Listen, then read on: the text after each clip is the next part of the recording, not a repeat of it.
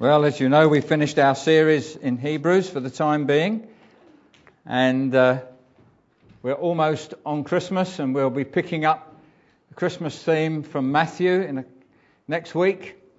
But this week and in 2 weeks' time, we're going to deal with some of the subjects that were given to us on these cards. Now, you thought these went into a black hole, didn't you? Never to come out again. Yes, Kevin's on his head. I think some of the subject matter has already been dealt with, really, in some of the sermons. But we're going to deal specifically with 2 points. And today, and I'll just read what's on the card, it says, Life After Death, Seeing Loved Ones in Heaven. Well, I've kind of reinterpreted that into a title, which you'll see on your sheets. Have everybody got a sermon notes? Anybody without sermon notes? Okay, fine. So what happens when we die? And then in subtitles, as it were, will we see our loved ones again? I don't know if that's a big question for you, but the Bible has some answers for us.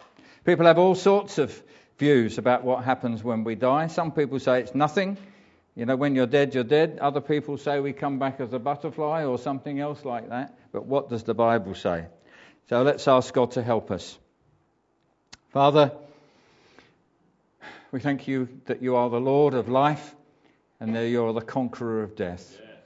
And Lord, you have the answers. Lord, whatever the world says, whatever other religions say, you are the one who has the answer. You are the one who has faced death, you've conquered it, and you've come back again. You are alive forevermore, and we've worshipped you, Lord Jesus, this morning. Not just the crucified one, but the one who rules and reigns in heaven. So we ask you, will you help us this morning? Will you open our eyes? Will you enlighten us? Lord, that we shall not be ignorant of these things, but more than that, that the truth of them should change our lives. Please help us, Lord, in Jesus' name.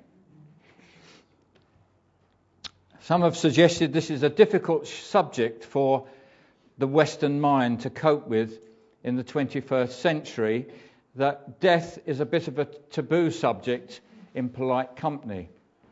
It's also been said that in the Victorian era, sex was the taboo subject, but people were very happy to talk about death. Well, now death is the taboo subject, and people are very happy to talk about sex. It's all worked that way.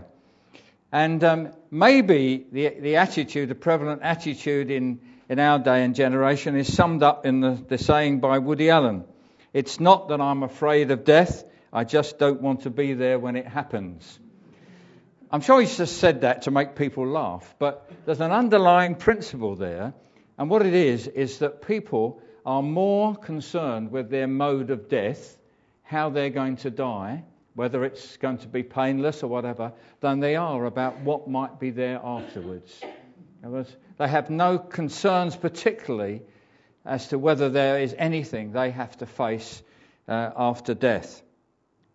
And yet I think deep down, people do have a kind of a sense of eternity, especially when they come under pressure.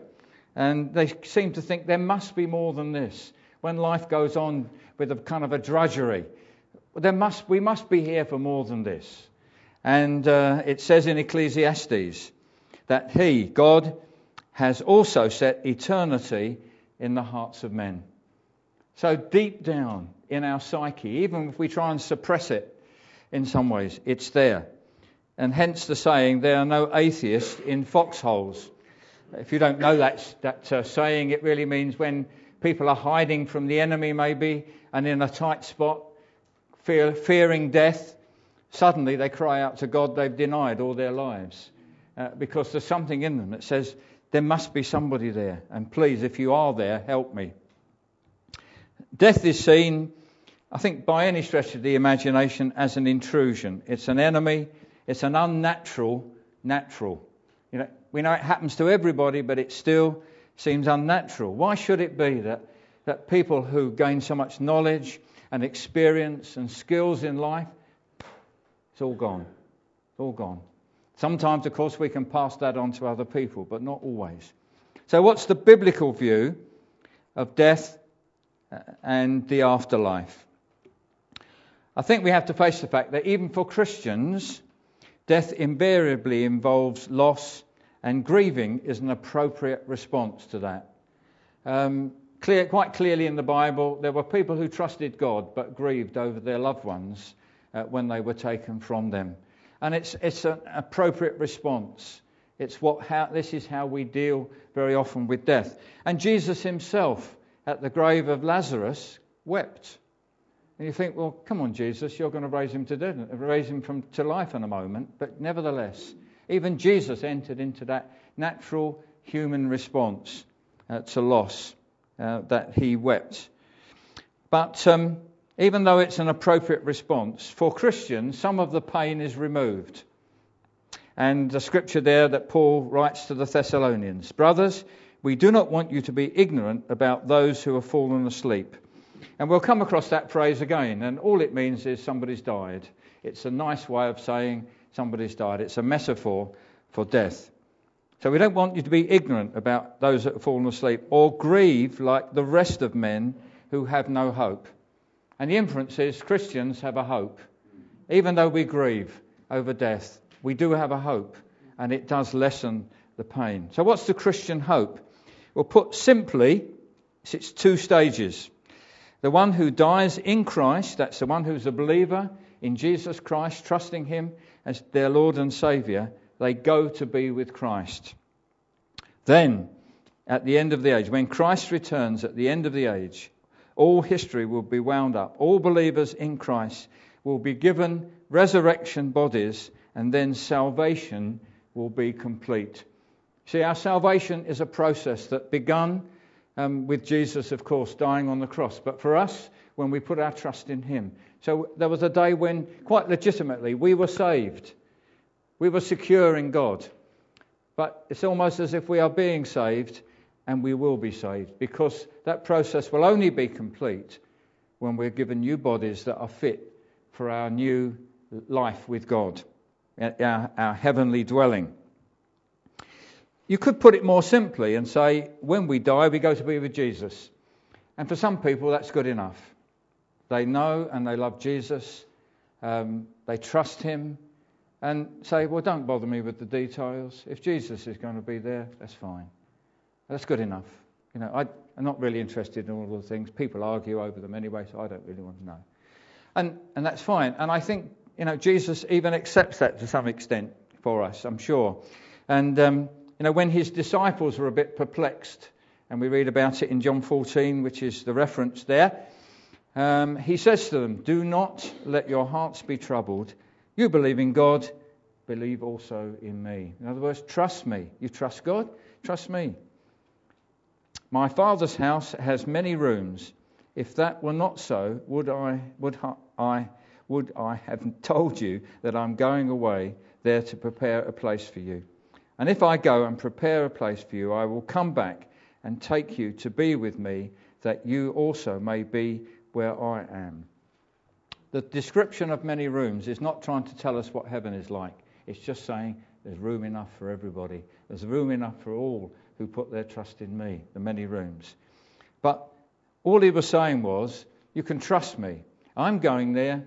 I'm going to come back for you, and you can be with me. And that may be enough for many people. And there in John 17, which is a prayer that Jesus prays, a lovely prayer towards the end of John's Gospel, Jesus says this, Father, I want those you have given me to be with me where I am, and to see my glory, the glory you have given me, because you loved me before the creation of the world. Jesus wants us to be with him, and he's inviting us to do that. And for some people, that's enough. And if that's enough for you, you may not be interested in the rest of what I've got to say, but perhaps you will. I don't know. So I guess the person who put that question on the card is interested in what the Bible may have to say about what happens when we die. But let's have a couple of questions, first of all, that may be in preparation for that. Why don't we live forever? There again, as I said earlier, we amass all this information and skills. Why can't we carry on exercising those forever? Anyway, we need to look at the nature of man to find out why we don't live forever.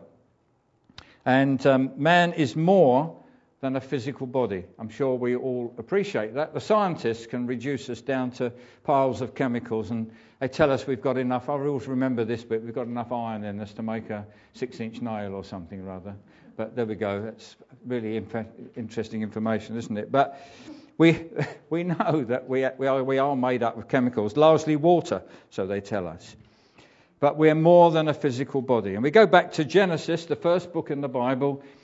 God has created the heavens and the earth. He's created the universe, created the vegetation, the animals, and then he comes to the pinnacle of his creation, which is man. And we are a special creation of God. We're not derived from the animals. We're not an accident that's happened from the animals. It says there, and so God created mankind in his own image. In the image of God, he created them. Male and female, he created them. The Bible doesn't actually explain to us what it means to be in the image of God. But if we look at man at that time, you'll see that man had a relationship with God that was meaningful, that God and man communicated together. God gave man responsibility to look after the earth, to fill the earth, to multiply and fill the earth, and to be his representative on earth. So there was a fellowship between God and man at that time. And if you want to know what that looks like in its perfection, then we look at Jesus, because it said of Jesus, Jesus is the image of the invisible God. That's from Colossians. And then in Hebrews that we've been looking at recently, the Son is the radiance of God's glory, the exact representation of his being. So what's a man look like who's in perfect communion with God? As it was probably at the beginning, we look at Jesus and we see that he said, I only do what I see my Father doing. And he had that wonderful relationship until on the cross that relationship was broken because Jesus was bearing our sin. He became a curse for us. He became sin for us. And God's judgment was on him on our behalf. But the rest of his life was lived in perfect communion. The other reference from Genesis there says, Then the Lord God formed a man from the dust of the ground and breathed into his nostrils the breath of life. And the man became a living being. So we get all these chemicals that come from the earth, but God has to do something, and he breathes in man, and man becomes a living being. God puts his spirit into man, and so that part of our makeup is that we have a spirit. We have a spirit, all right? And that's very important. You could define death as when the spirit leaves the body, because all that's left is a shell, and we then decide what to do with that, what we do with the body. We know the person is no longer there. Whatever our religious views are, whatever our theology is, we have this consciousness, actually they're not there anymore. Right? And we then take our attention usually away from the body and think of other things. So man became a living being. In the beginning, right, when God created man, death is not mentioned. It's not even mentioned apart from a warning. And death is only mentioned as a warning. And there it is, Genesis 2:16, 17. And the Lord God commanded the man, You are free to eat from any tree in the garden, but you must not eat from the tree of the knowledge of good and evil, for when you eat from it, you will certainly die. It's not like us saying to somebody, you'll die, because they know what that's all about. Man would not have necessarily known what that was. But there is the warning. If you eat, if you disobey, if you're in rebellion, you will die. Sadly, the man and the woman disobeyed and ate from the tree. And rebellion brings God's judgment and the sentence of death. God, in his justice, had to carry out the sentence that he had promised. And what we find in the Bible, there are 3 dimensions to death. There is spiritual death, which is what happened to the man when he and the woman disobeyed. That relationship with God was broken. And we see that if you were to read the story there. You'll see there's a broken relationship. Man is hiding from God now. He's fearful of God. And that relationship is broken. Physical death came later. Man didn't die immediately, but it did come later. And we find that this spiritual death and this physical death has been handed on to all mankind. We're all subject to that. The Scripture says that through one man came death into the world. and that is Adam. And so we inherit that. We inherit that spiritual and physical death. And if you are familiar with Paul's letter to the Ephesians, thousands of years after this, men and women are still dead without Jesus. And he's talking to Christians and reminding them what they were beforehand. He said, as for you, before you were a Christian, you were dead in your trespasses and sins. And we also find that death is also eternal. Another question, if you turn over the page. Why did God choose death as his punishment for our rebellion? Ever thought about that? Why did we understand maybe God had to punish rebellion, but why choose death? And here we've got to be a little bit speculative. I think there are commentators who suggest this is the case, but I think this is reasonable. Death is to put a limit on man's arrogance and rebellion, which consisted of him wanting to be like God. If you know the story of the fall of man, the temptation by Satan, Satan said to the woman, you haven't got to take notice of God. You won't die if you eat of this fruit, because God knows in that day you'll be like him, you'll be like gods. And she thought, that's a good idea. Come on, Adam, let's have some of this fruit or whatever. So that's the rebellion that's in the heart of man. In some measure, it is because they want to be like God. And God's not going to fill the earth with rebellious people. So there is a limit. There is a limit on that amount of rebellion for each individual.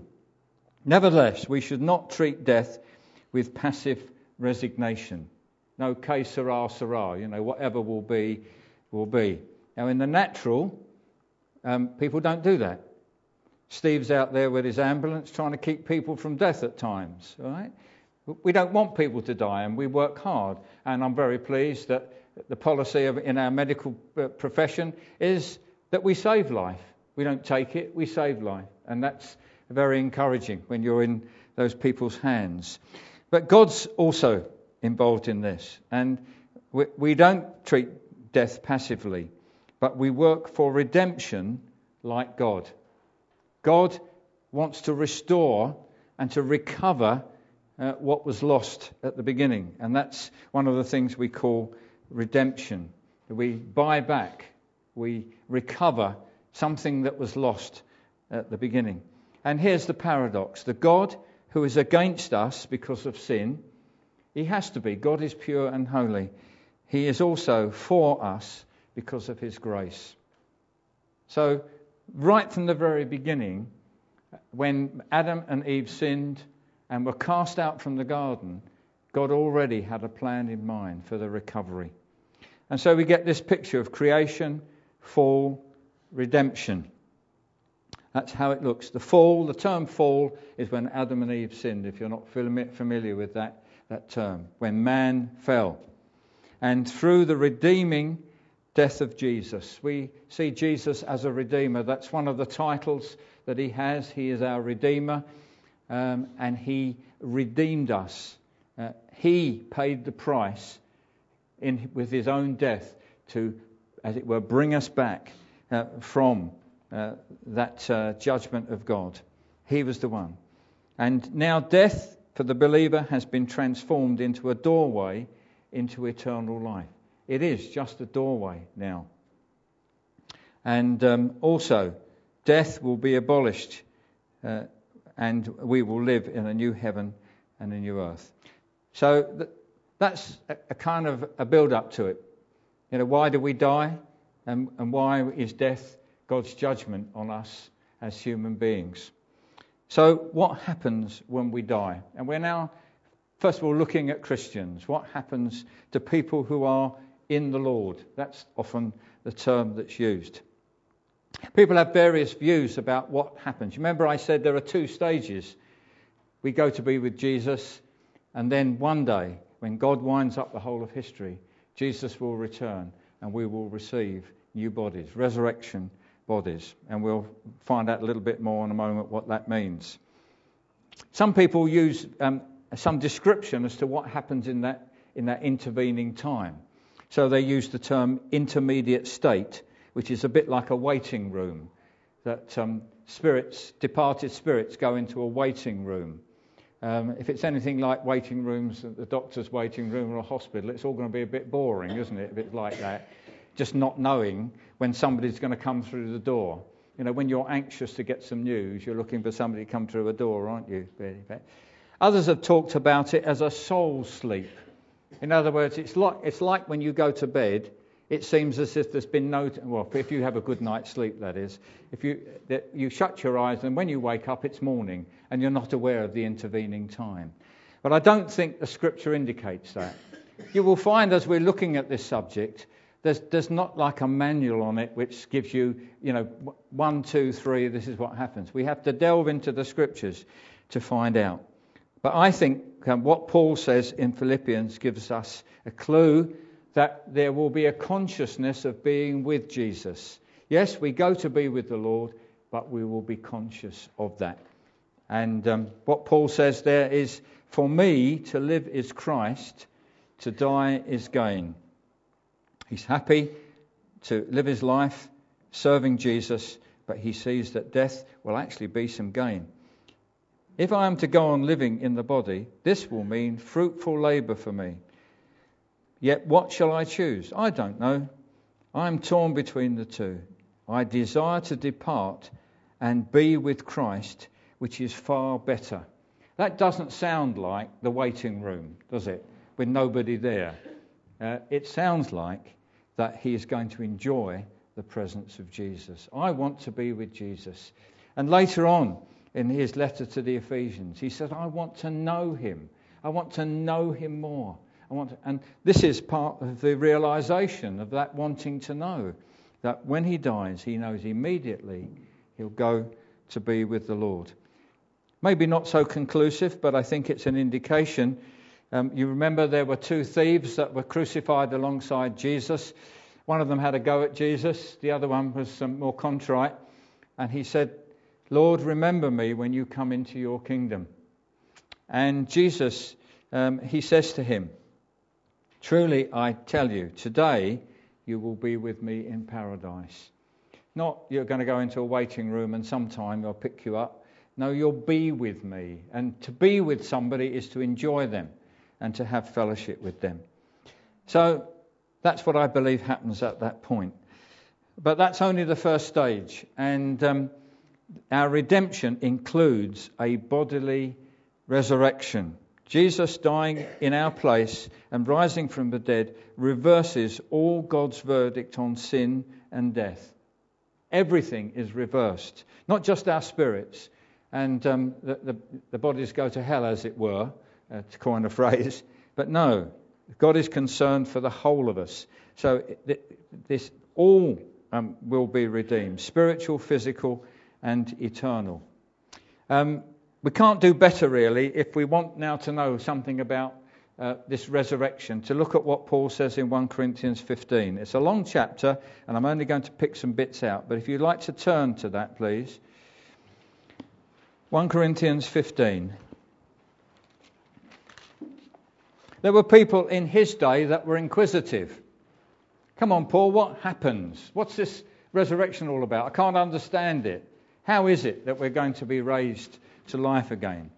And so Paul gives some instruction to the church there, and it's available for us as well. As I say, it would be good for you to read the whole chapter, but because of time, I'm going to just select some verses. So, first of all, we read verses 1 to 8. Now, brothers, I want to remind you of the gospel I preached to you, which you received and on which you have taken your stand. By this gospel, you are saved. And I want you to just hold that. It was so important for him to say, the gospel saves you. And we have to say, what does the gospel save us from? But I'll come to that later. If you hold firmly to the word I preached to you, otherwise you have believed in vain. For what I received, I passed on to you, as of first importance, that Christ died for our sins, according to the Scriptures, that he was buried and he was raised on the third day, according to the Scriptures, and that he appeared to Peter and then to the 12. After that, he appeared to more than 500 of the brothers at the same time, most of whom are still living, though some have fallen asleep. Okay, remember that term? It means they've died. Then he appeared to James and to all the apostles. And last of all, he appeared to me also as one abnormally born. Paul was not somebody who walked with Jesus during his life like the other apostles. But he saw Jesus on the Damascus Road later. I think that's really what he's referring to. So there we are. He's saying this is, in essence, what the gospel is about. And it's an integral part of the gospel. And then we now pick it up at verse 20. There's some discussion there about whether there is a resurrection of the dead. There were those in Jesus' day who said there was, and others who said there wasn't a resurrection of the dead. And Paul's trying to make the point. Jesus has been raised from the dead, so there must be. Right? But Christ has indeed been raised from the dead, the first fruits of those who have fallen asleep. And by the way, when we mean first fruits here, we mean a forerunner, a prototype.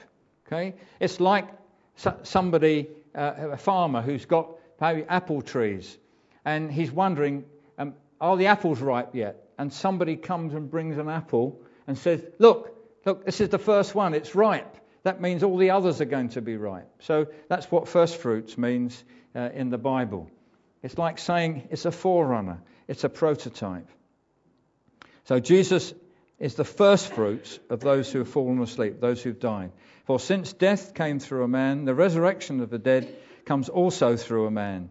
For as in Adam all die, and we mentioned that earlier, so in Christ all will be made alive, but each in his own turn. Christ, the first fruits, then when he comes, those who belong to him. Then the end will come, when he hands over the kingdom to God the Father, after he has destroyed all dominion, authority and power. For he must reign until he has put all his enemies under his feet. Then we come to verse 35. Here's where Paul answers those who are inquisitive about it. And we get kind of agricultural language, seeds and flowers and plants and things like that.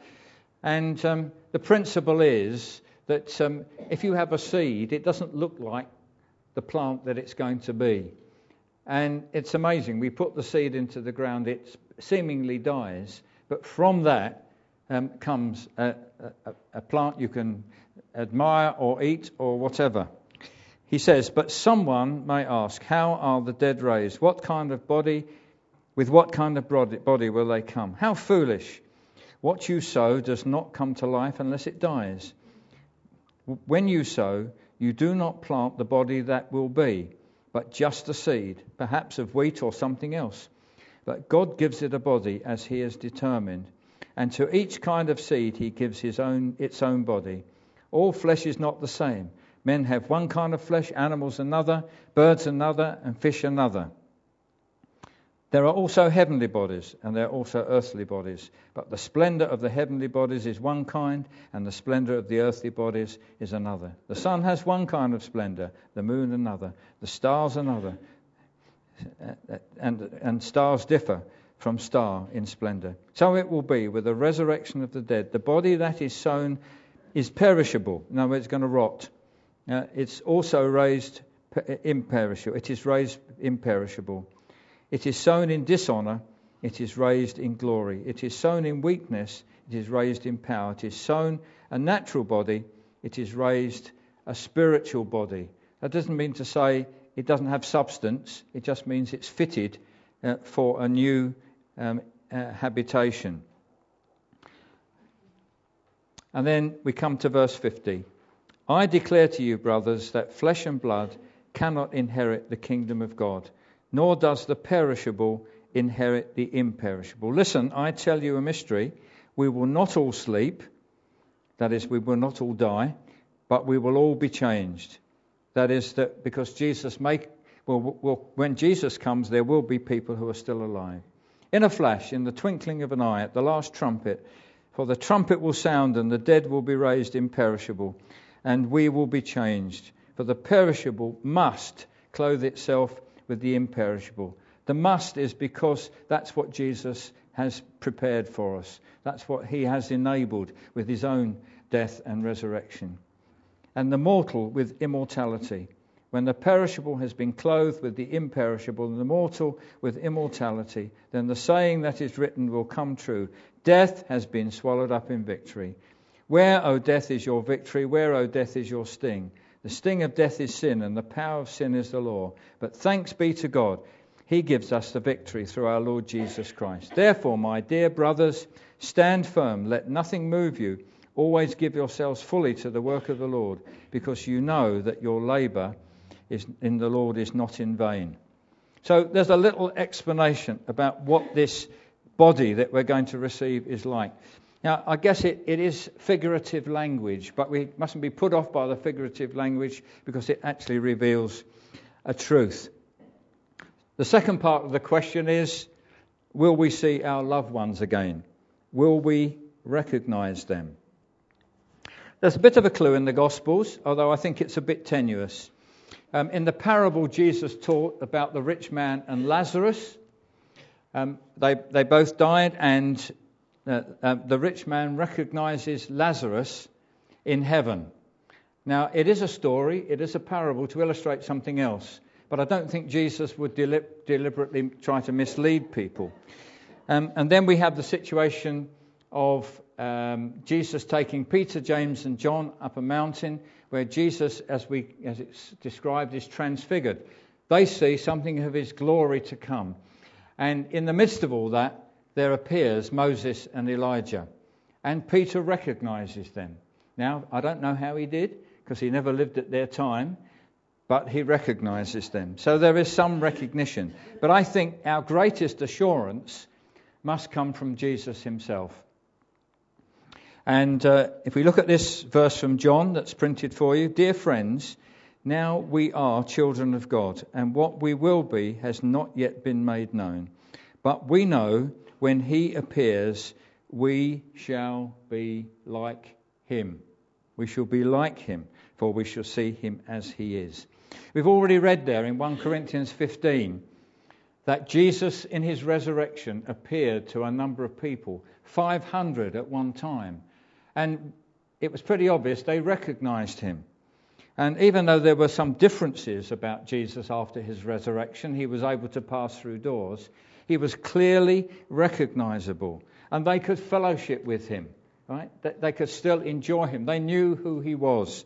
And so I think that is our greatest assurance. We shall be like him. And if we are like him, then there's every chance we will recognise one another. And people recognised Jesus unless he wanted to hide himself from them. The two disciples on the road to Emmaus, it said he was hidden from them. His identity was hidden from them for a little while until he revealed himself when they had a meal together. And even to Mary when she's at the tomb. She didn't recognise Jesus straight away, but nevertheless. So I'm pretty confident we will know one another in the resurrection. We will know people. We will recognise them. Relationships are likely to be a little bit different, maybe. I said to you that some of the Jews believed in the resurrection, others didn't. There were two political parties, as it were, the Sadducees and the Pharisees. The Sadducees didn't believe in the resurrection, but the Pharisees did. And the Sadducees came to Jesus with a trick question. There are 7 brothers who all successively die, and they keep marrying the widow that's left. And they're saying, in the resurrection, whose wife is she going to be? So here's Jesus' answer. You are in error because you do not know the Scriptures or the power of God. At the resurrection, people will neither marry nor be given in marriage. They will be like the angels in heaven. Doesn't mean we'll be angels, but we'll be like the angels, which I interpret to mean there will be no sexuality. Okay? Now, whether we'll still know our husband or wife in that relationship, I don't know. I leave you to decide whether that's a good idea or not, really, or whether you're going to have a brand new start. But I'll leave that with you. Time is pushing on, but I want to kind of change the tone a little bit now, because what I feel is that we cannot be true to the gospel unless we deal with the unbeliever as well as the believer. So far, we've talked about what the wonderful prospects that there are for the believer, the hope that the believer has. But in winding up of history, God will deal with all people. So all people will be dealt with. And here's a reference from Hebrews. Just as people are destined to die once, so no reincarnation, okay, no coming back as flies or butterflies or whatever else. We die once. After that, to face judgment. So every human being is accountable to God. Every human being is accountable to God. So Christ was sacrificed once to take away the sins of many. Not everybody, but many. And he will appear a second time, not to bear sin, but to bring salvation to those who are waiting for him. Who are those who are waiting for him? Those who know him as Lord and Saviour. I trust we are those who are waiting for him. But nevertheless, the whole of humanity will come before God's judgment. So God's sentence on the unrepentant, right, those who refuse to repent and turn to Jesus, is eternal punishment in hell. That's not very nice to say. It's not a very nice thought. But nevertheless, what we have to say is that some of the most sobering and awesome statements on this punishment come from the lips of Jesus. This lovely, compassionate Son of God who loved us, who loved people, who loved the people that others didn't. Nevertheless, some of the words about hell come from him. And these are just a selection. You could find many more. He says, "Do not be afraid of those who kill the body, but cannot kill the soul. Rather be afraid of the one," that's God, "who can destroy both soul and body in hell." If your eye causes you to stumble, in other words, if you can't stop looking at things that are causing you to sin, pluck it out. It's better for you to enter the kingdom of God with one eye than to have two eyes and be thrown into hell. Then he will say to those on his left, "Depart from me, you who are cursed, into eternal fire, prepared for the devil and his angels." Jesus, out of his kindness and mercy, warned people about the consequence of unrepented sin. If they have not found God's loving forgiveness, this is the consequence. This is the automatic consequence. And I think quite naturally, people's response when they hear about hell, which incidentally was not invented by Victorian preachers who wanted to frighten people into submission. It's so very clearly. Jesus spoke more about hell than he did about heaven because he wanted to warn people. And the cry may go out from us. How can a God of love consign people to hell? From our very limited human perspective, it doesn't seem right. It doesn't seem right. But that's because we totally underestimate God's holiness and righteousness, and we totally underestimate the gravity of our sin and rebellion against God. So God's love is righteous and holy, and his wrath is a measured response to our sin and rebellion. It's a measured response. In other words, God's judgment on us is appropriate according to our sin. It's not an indiscriminate fit of temper, some despot who throws his teddy around or whatever they say, you know. It's not an indiscriminate fit of temper or a burst of rage. It is a measured judgment on sin.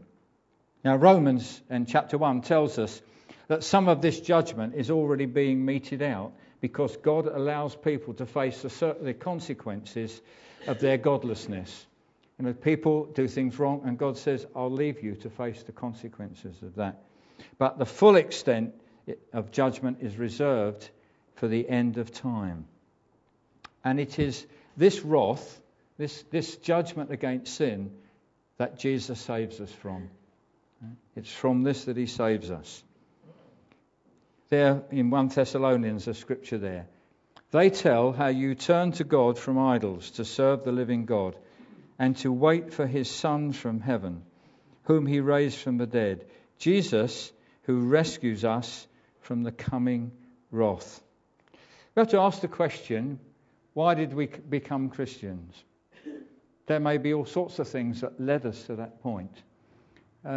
Some people say, well, and some people even present the gospel to say, well, if you want to be, why don't you become a Christian? You'll have, very much more purpose in your life. God will help you sort out your problems. Maybe even help you sort out your financial problems. You'll have a much better life. You'll have a purpose for living. You'll have new friends and everything like that. Now, lots of those things are absolutely true, but it's not the fundamental. The fundamental thing is that Jesus has rescued us from the wrath of God. Right? We will be spared judgment that consigns us to hell because of Jesus. And that's so, so important. Sin will be punished. That's justice. And we all have that sense of justice, don't we? If we think people don't get their just desserts, all right, we're indignant. They've done this and we've just not got justice. And if God is going to be God, he has to be a God of justice, absolute justice that maybe we don't understand because we don't see everything as he does. But sin will be punished either in Christ on our behalf or it will be punished in ourselves. There's the choice. It doesn't have to be punished in us, but if we receive Jesus as our Saviour, believe that he took our punishment, then that's what will happen. He will be punished. Jesus on the cross, it can be described, went to hell for us. He went to hell in our place. All right?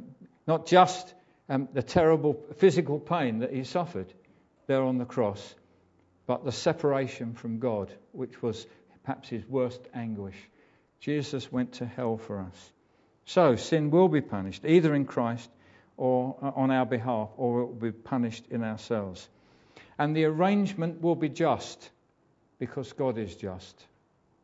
From our perspective, our human selfish perspective, we're not sure about it. But if we know God to be the judge of all the earth, who is absolutely just, then the arrangement will be just and no one will have the least cause to complain. Because it will be just, absolutely just. So the doctrine of hell, without the doctrine of hell, the gospel message loses its power. If it's just, well, come to Jesus and have a better life, come to Jesus, have your problem sorted, that is not the gospel.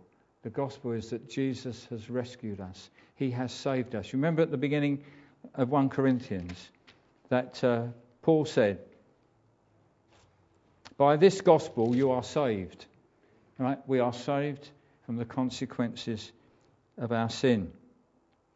And there's a couple of scriptures here. The first one is so familiar. So many people can quote it. For God so loved the world that he gave his only Son, one and only Son. That means he gave him as a sacrifice for our sins. Not just gave him to be a nice example, gave him to come and spend a bit of time here and heal a few people, but gave him to take our place, to be a substitute under God's judgment. That whoever believes in him shall not perish, but have eternal life. It's easy for us to concentrate on the eternal life, the good bit, if you like. And that's right. We should look at heaven and say, this is fantastic what God has secured for us. Remember last week I talked about the fact that from Hebrews it said of Jesus, who for the joy set before him, endured the cross and despised the shame, and that we are the joy that was set before him. And so Jesus willingly went to the cross so that he could have us as his brothers and sisters in eternity. But the other side of the coin is Jesus went to the cross to help us and keep us from hell. That is the major thing that he did. And so we often don't major on the shall not perish. We major on but have eternal life, but it's there. And then 2 Peter says, the Lord is not slow in keeping his promise, as some understand slowness. Instead, he is patient with you, not wanting anyone to perish, but everyone to come to repentance. That's the heart of God, even though God is just and must punish sin, and that hell is a reality. However it's dressed up in figurative language, it doesn't destroy the reality of it. God's heart is that everyone should repent. Okay. Now, I just want to say this morning, I know because I know most of you, that most of you have been Christians and have trusted Jesus for years. But I just want to pause for a moment and say, is there anyone here whom you know that you could not face God? You don't quite know why, but you could not face God just at this moment. That you do not know that you have escaped God's judgment in hell. You don't know that. You've not got that assurance. And God says you can have that assurance, and you can have it now, because God's offer of salvation is open to you. Let's just pause for a moment. Let's close our eyes.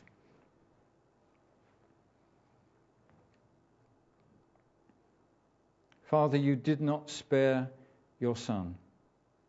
You did not spare him because you loved us and you wanted to remove the curse of our sin from our lives and the judgment that it brought.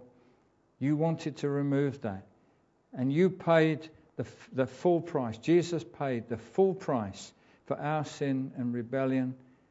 And Lord, you've made this wonderful offer. If we will trust him, if we will put our trust in him, if we will see him as the one who has gone to the cross and who has taken our punishment, then you are willing, Lord, to justify us. Even though we're sinners, you're willing to justify us and declare us righteous, even the righteousness of Christ. Thank you, Father God. Thank you for this amazing exchange that you're offering. If you know that you've never enjoyed that exchange with God, where you've given over your sin to God and received his righteousness, you can do it now. I'm just going to pray a prayer, and you can just pray it in your own heart. It's as simple as that. It's your surrender. Are you willing to surrender to God into his keeping, into the security of the salvation of Jesus, and know that you will not have to face God in judgment? That's the message. That's what Jesus has rescued us from.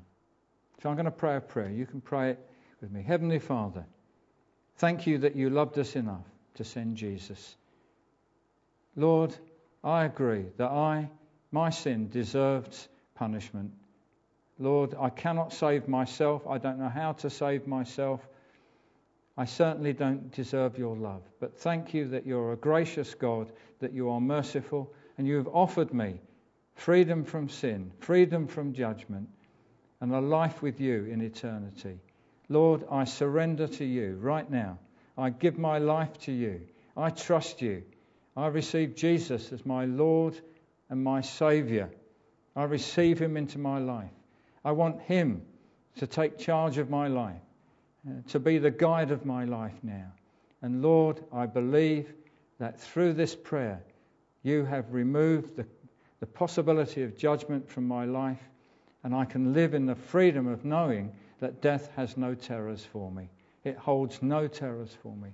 Thank you, Father God, for your amazing love. Amen. If you prayed that prayer, please come and tell us that you did. Please come and pray.